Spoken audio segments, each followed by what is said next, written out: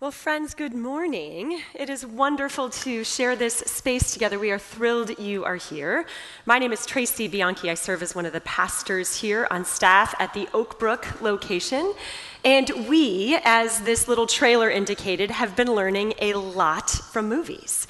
We are now in our final installment of the series we've been walking through this August called At the Movies. An opportunity to look at popular culture, at the stories and the themes that we find in the world around us, and identify in them God. God is the giver of all stories. He is the genesis of the narrative of life, and all of the major themes that we cling to in film and in literature come from somewhere in Scripture. The epic struggle of good versus evil, the pain of love rejected, the long journey home that so many of us desire to make, finding friendships and camaraderie and meaning and purpose and using your gifts and skills to make a difference in the world. These are all themes that show up in some of our favorite movies, and they come from the Word of God. And so we've had an opportunity to look for the past few weeks at those themes as they have come to us through a variety of films. And today is our final installment in that. So would you all just pray with me again quickly as we begin then to dig into God's Word together. Lord, thank you for film, for story, for culture, for the narratives, for the productions and all of the things, Lord, that we enjoy and that we cherish. And thank you, God, more than anything, that you are found in them. So may, Lord, today we be found faithful to the task of knowing more about who you are, because we have dared to look into your word and into the life and the world and the culture around us. In Jesus' name, everyone together said, amen. Well, we have a big week coming up in our house. My oldest son will get his driver's permit this week. We are in driver's ed, friends. He will learn how to drive, and we are both excited and horrified, as any of you who have had a driver in your house know. Any of you who are learning drivers know what the horror on your parents' faces look like as you try to merge into traffic on 294 or whatever it might be. And I've been drawn back to memories of when I learned how to drive. And I remember when I actually got my driver's license and came home quite happy about that. My mom looked at me and she said, just because you have a license doesn't mean I am letting you drive my car. And I was like, oh. And she said, it's going to be at least a year before you are allowed to drive my car. And I thought, okay, well, there that is. And then like 2 days later, she's cooking dinner. And she needs milk. And she rips open the fridge, and there's no milk in the fridge. And so she sends my younger sister next door to see if one of the neighbors can give us a cup of milk so my mom doesn't have to get all the flour and the dust and the dirt of whatever she was cooking off her hands and go to the Jewel. And turns out our neighbor wasn't home. And my mom turned, she looked at me, and she said, I'm going to need you to go to the store and drive the car to get some milk. And I was like, yes! I had been sent out. 4 lanes of traffic, 2 stoplights later, I was at the Jewel all by myself. I didn't lose the keys. I didn't get in an accident. I was sent out into the world as a newly minted driver, and it turned out okay for me. Sending out is significant. Most of us remember a time where we had been sent to do something. Some of us were sent to camp. Some of you right now have been sent off to school. It's the start of an academic year. Your parents have snapped pictures and posted you all over Facebook, and you have been sent out to school. Some of you have been sent into college or career or maybe into the mission field or an adventure overseas. You've said farewell to those you love at airports or at bus stops or at train stations. Both of my grandmothers sent my grandfathers out to fight in World War II.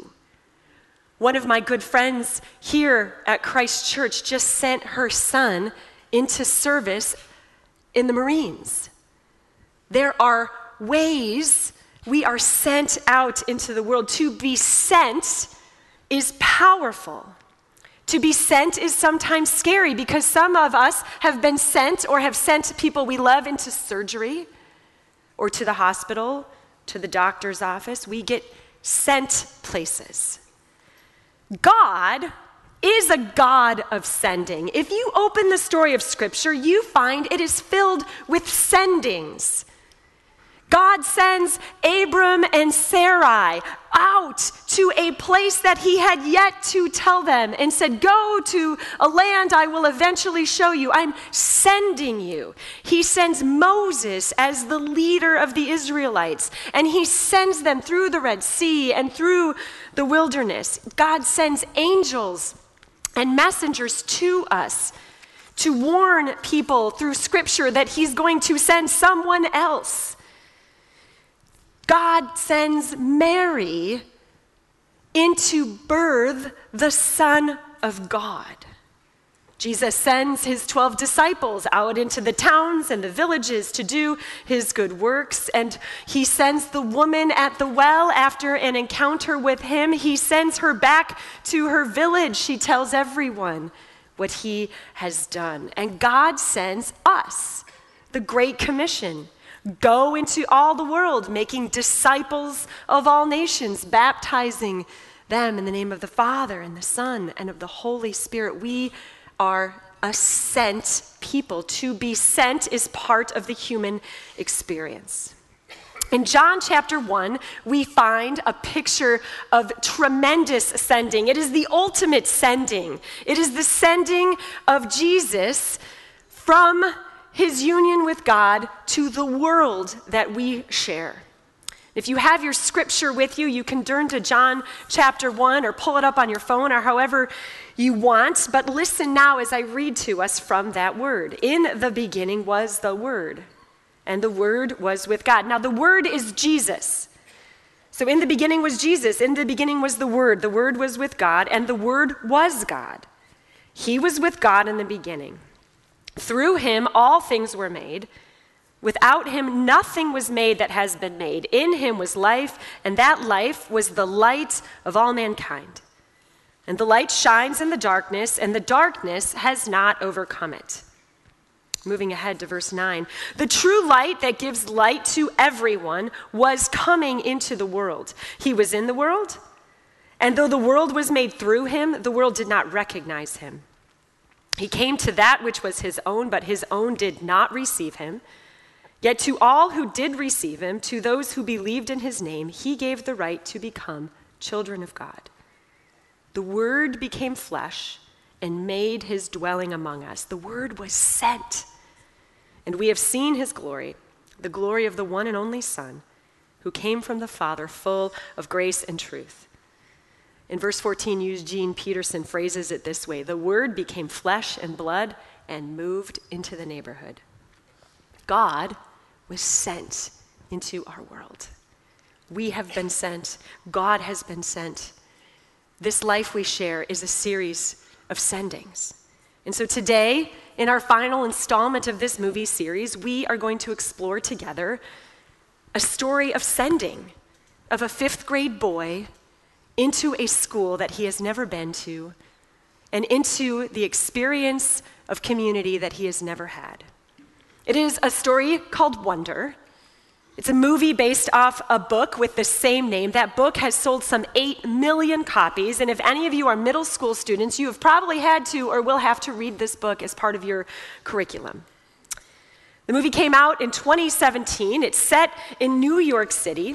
And if you haven't seen it, what you need to know is that it is the story of a 10-year-old boy named Augie Pullman. Augie lives with his mother and his father, his older sister, and their little dog named Daisy. And the story of Wonder is the story of what it means, in many ways, to be sent out.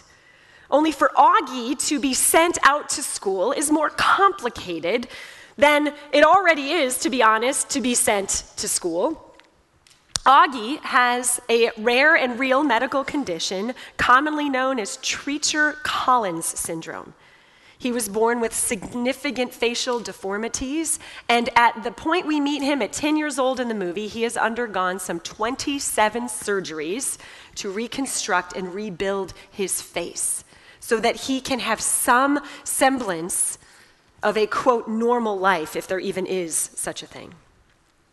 And as you can imagine, because of the recovery from the surgeries and because of the realities of life, where if you show up in public significantly different than anybody else, you are prone to gapes and gasps and stares, Augie has lived a sequestered life. His parents have kept him home. He's been homeschooled. When he did go out in public, he would most often wear a giant astronaut helmet. And his parents realized that eventually this is not going to be the life that is sustainable for Augie, and he has to go to school someday. And so the film is about their sending their son out into the world, beyond the walls of his safe home. Will he be safe? Will he be mocked? Will he be belittled?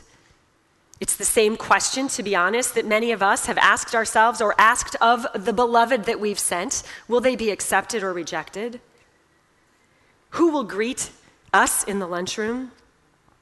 What will happen at the beginning of this journey that will inevitably shape the end of the journey in some ways? How will we be received in the world? And that is one of the most poignant questions in this film. So to answer this question, kindness becomes a major theme in the film. The now famous tagline from the movie is just 2 words long. It's the phrase, "choose kind." And when faced with a decision to act for or against another person, what will we choose? Now, we in our culture today in English would define kindness as tenderness or showing care or concern. It might be an act of benevolence or an act of giving or something grace-filled. Interestingly, we also find this word show up in Scripture. We are coached and encouraged in Scripture to exhibit kindness and to be kind. Most famously, it shows up in Galatians 5. Kindness is one of the fruits of the Spirit. Now, here's what's interesting. When you study that word, there's not a clean English translation for the word kindness as it shows up in the Greek language. The closest we can come to capturing it is eternally useful. To be kind, to practice an act of kindness, is to practice something that is eternally useful. So to be kind, then, does not mean that we just do whatever anybody wants, that we let people just get away with anything because we don't want to say anything. It doesn't mean that we are easily pushed around or cast aside. It means quite the opposite. That we stand up, that we use our power and our resources, our knowledge and our wisdom, our life experiences, but we use it in a biblical way, which is defined as being eternally useful. Jesus was kind, but he was not a pushover. Jesus had righteous anger. Jesus was powerful and direct. Jesus never set aside an opportunity to present truth or grace, and yet he was kind. His words and his actions and the way he engaged with people, they were eternally useful. I have a very good friend from seminary. His name's Matthew, and Matthew has worked for 15 years now as a chaplain in our federal prison system. He has served inmates in maximum security prisons who are doing life sentences for the most heinous crimes. This isn't the kid that got caught out after curfew in county jail. He has done life with convicts, many of whom, unless they were wrongfully accused, deserve punishment. They have acted against, they have injured, they have murdered, they have brought terror and horror to people, and so they are prisoners for a reason. And yet Matthew has made his life's work bringing them acts of kindness. And he shepherds and pastors men in prison, and he doesn't say, oh, oh, what you did was okay, or you shouldn't be punished for what you did. But what he does say is there is eternal significance to who you are. No matter how horrible the act you have committed is, you are a child of God, and somewhere in your life, you still deserve an opportunity of redemption and hope and renewal, and you are deserving of an act of kindness. And so he prays with them, he leads Bible studies, he shepherds them, he mentors them, he pastors them. And when some of them are released back into our culture and society, he helps them find suits and ties and jobs, and he chases after them, and he helps extend kindness to them. Everyone deserves an act of eternal usefulness. This is a call and a sending we all receive. Now, in Augie's story, as expected, when he is sent into the world, he struggles. The shape and structure of his face is so remarkably different than what is typical that people stare, and children, of course, can't help but stare. His favorite holiday is Halloween because it's the one day a year he feels normal because everybody else has a mask on too. And as the movie unfolds, we find, of course, there are children that befriend Augie, but some later change their mind. There are whispers behind his back. There are jokes made. There are social opportunities avoided. He is mocked. He is ridiculed. And the power in the story, in so many ways, comes from the fact that we can all relate to this ourselves. We need not walk around in an Augie Pullman body to feel rejected, to feel unloved, to feel betrayed or belittled, mocked, or abused. And it is a terrible ache for Augie's parents to send him out into the world. And I remember as a parent myself, when I sent my children, my oldest, the first day to middle school. And if any of you are middle schoolers or work with middle schoolers, God bless you. How many of you say middle school were the best days of your life? Most of us don't say that. It is a crucible of growing in hormones and horror and learning and all kinds of stuff all mixed up in this building with these children trying to figure themselves out. And I did not necessarily like my middle school days, and I remember sending my own son to middle school with his too big backpack and his hope that this was going to be as fun as everybody sold him and told him it was going to be. And I thought to myself, oh, baby, brace yourself. And he walked out the door with his backpack and his shoulders and his head held high, and he got on that bus, and 7 hours later he came home like this. And he dropped his backpack, and I said, how was it? And he said, not good. I mean, they got him in 7 hours. This is the world that we live in. This is the world that God sent his son into. And I want to invite you right now to watch a clip from this film about when Julia Roberts and Owen Wilson, Augie's parents in this film, when they send Augie to school for his first day. It's a beautiful story of being sent. And only a nerdy preacher like myself watches a film like that and thinks, John 1. That's what God did with Jesus. I mean, he basically took his son from the comforts of their heavenly home, where they shared divinity and all that is beautiful and all that is beyond our rationale and reasoning, and sent him on a middle school bus to school, into the world, through the doors of our fears. And as the story goes, it did not go well for Jesus. Despite God's deep desire that we would be kind to our Savior and receive him as such, we rejected him.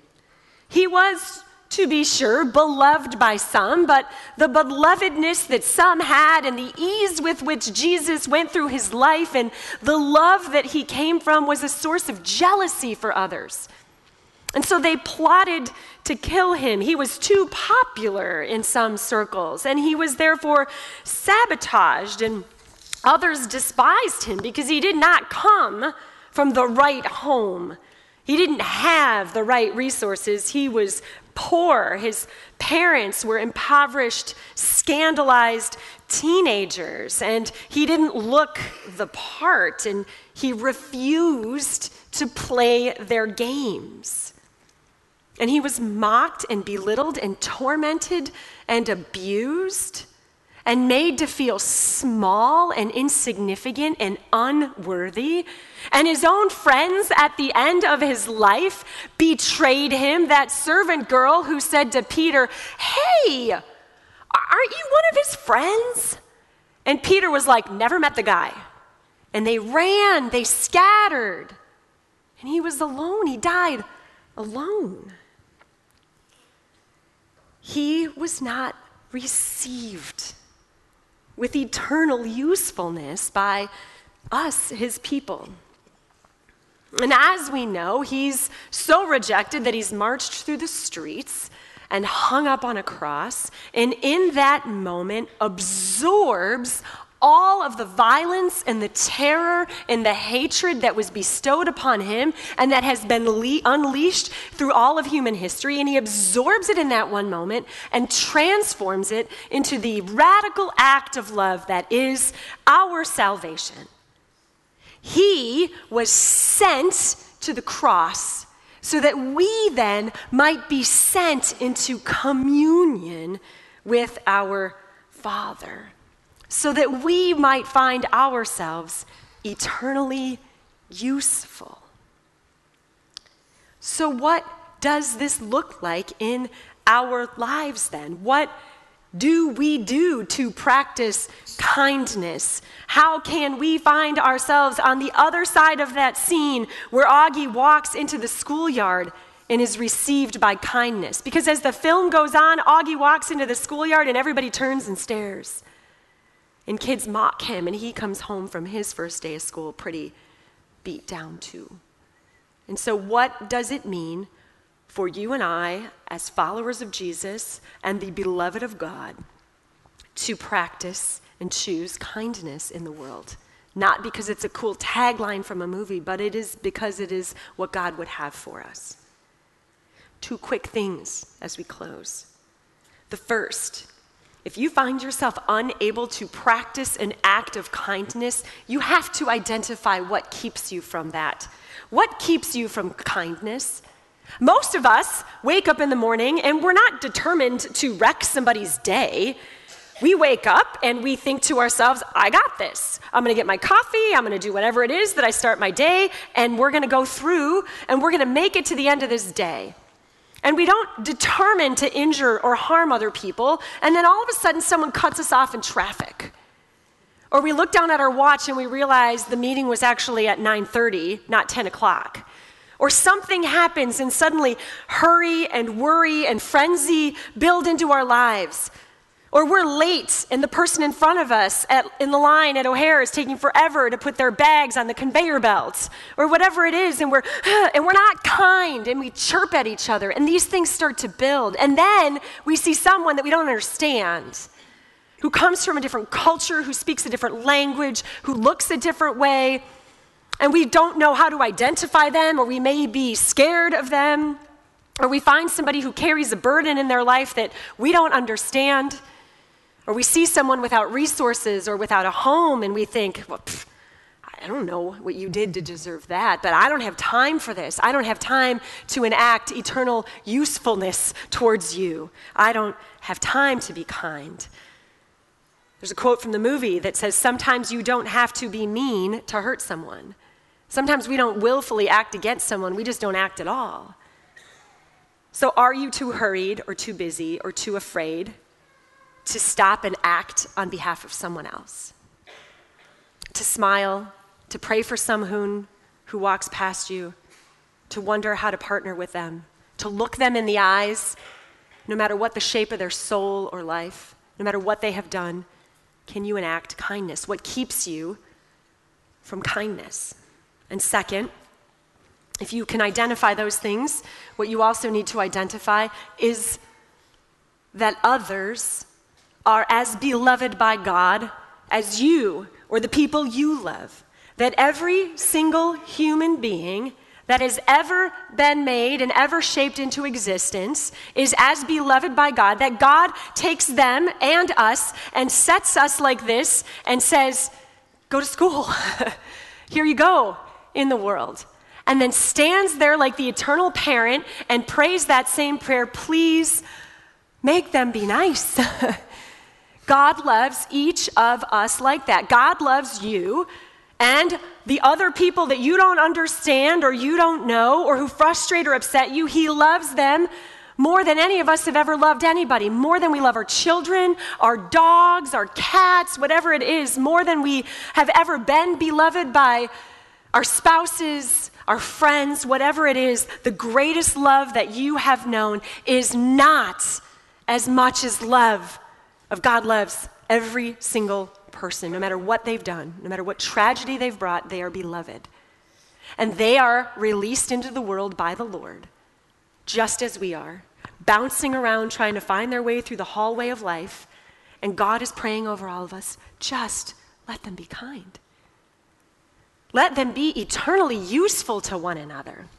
Let them act out of love and not aggression. Let them welcome instead of distance. Let them enact my goodness and mercy and love and justice for each other. May we not determine that somebody else is unlovable or unloved, because God does not do that. So who are we to remove an act of kindness from somebody else? Can you identify what keeps you from acting on behalf of others? And can we remember that every single person we meet, no matter how we come across them in life, are beloved by God extravagantly and abundantly, and have been sent into the world hoping and God praying that we would enact love and kindness, because Jesus is not physically with us. The Bible tells us we are God to other people. We are the face of God to one another.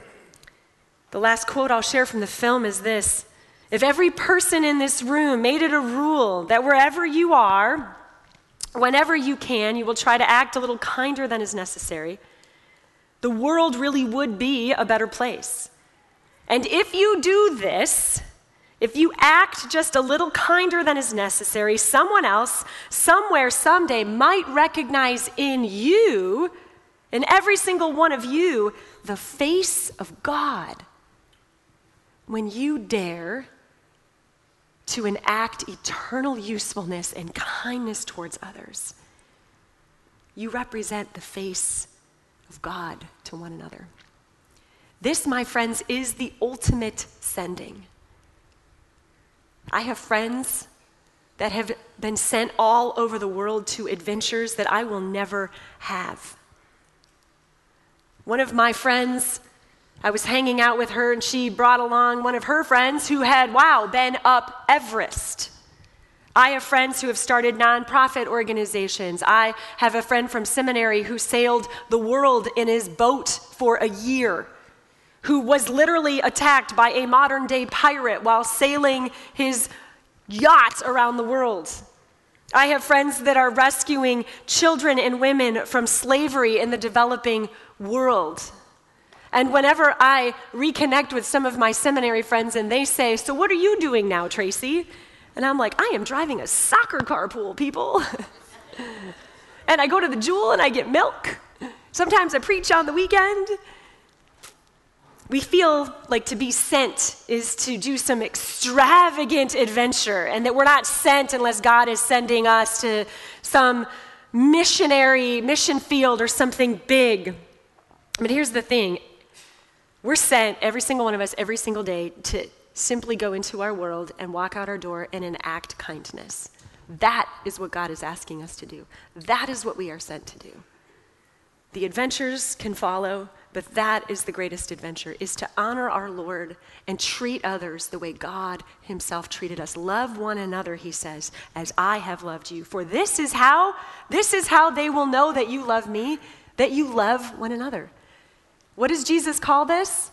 The greatest command, the greatest adventure, is to simply enact kindness and represent the face of God to the world around us that, as we know, so desperately needs it.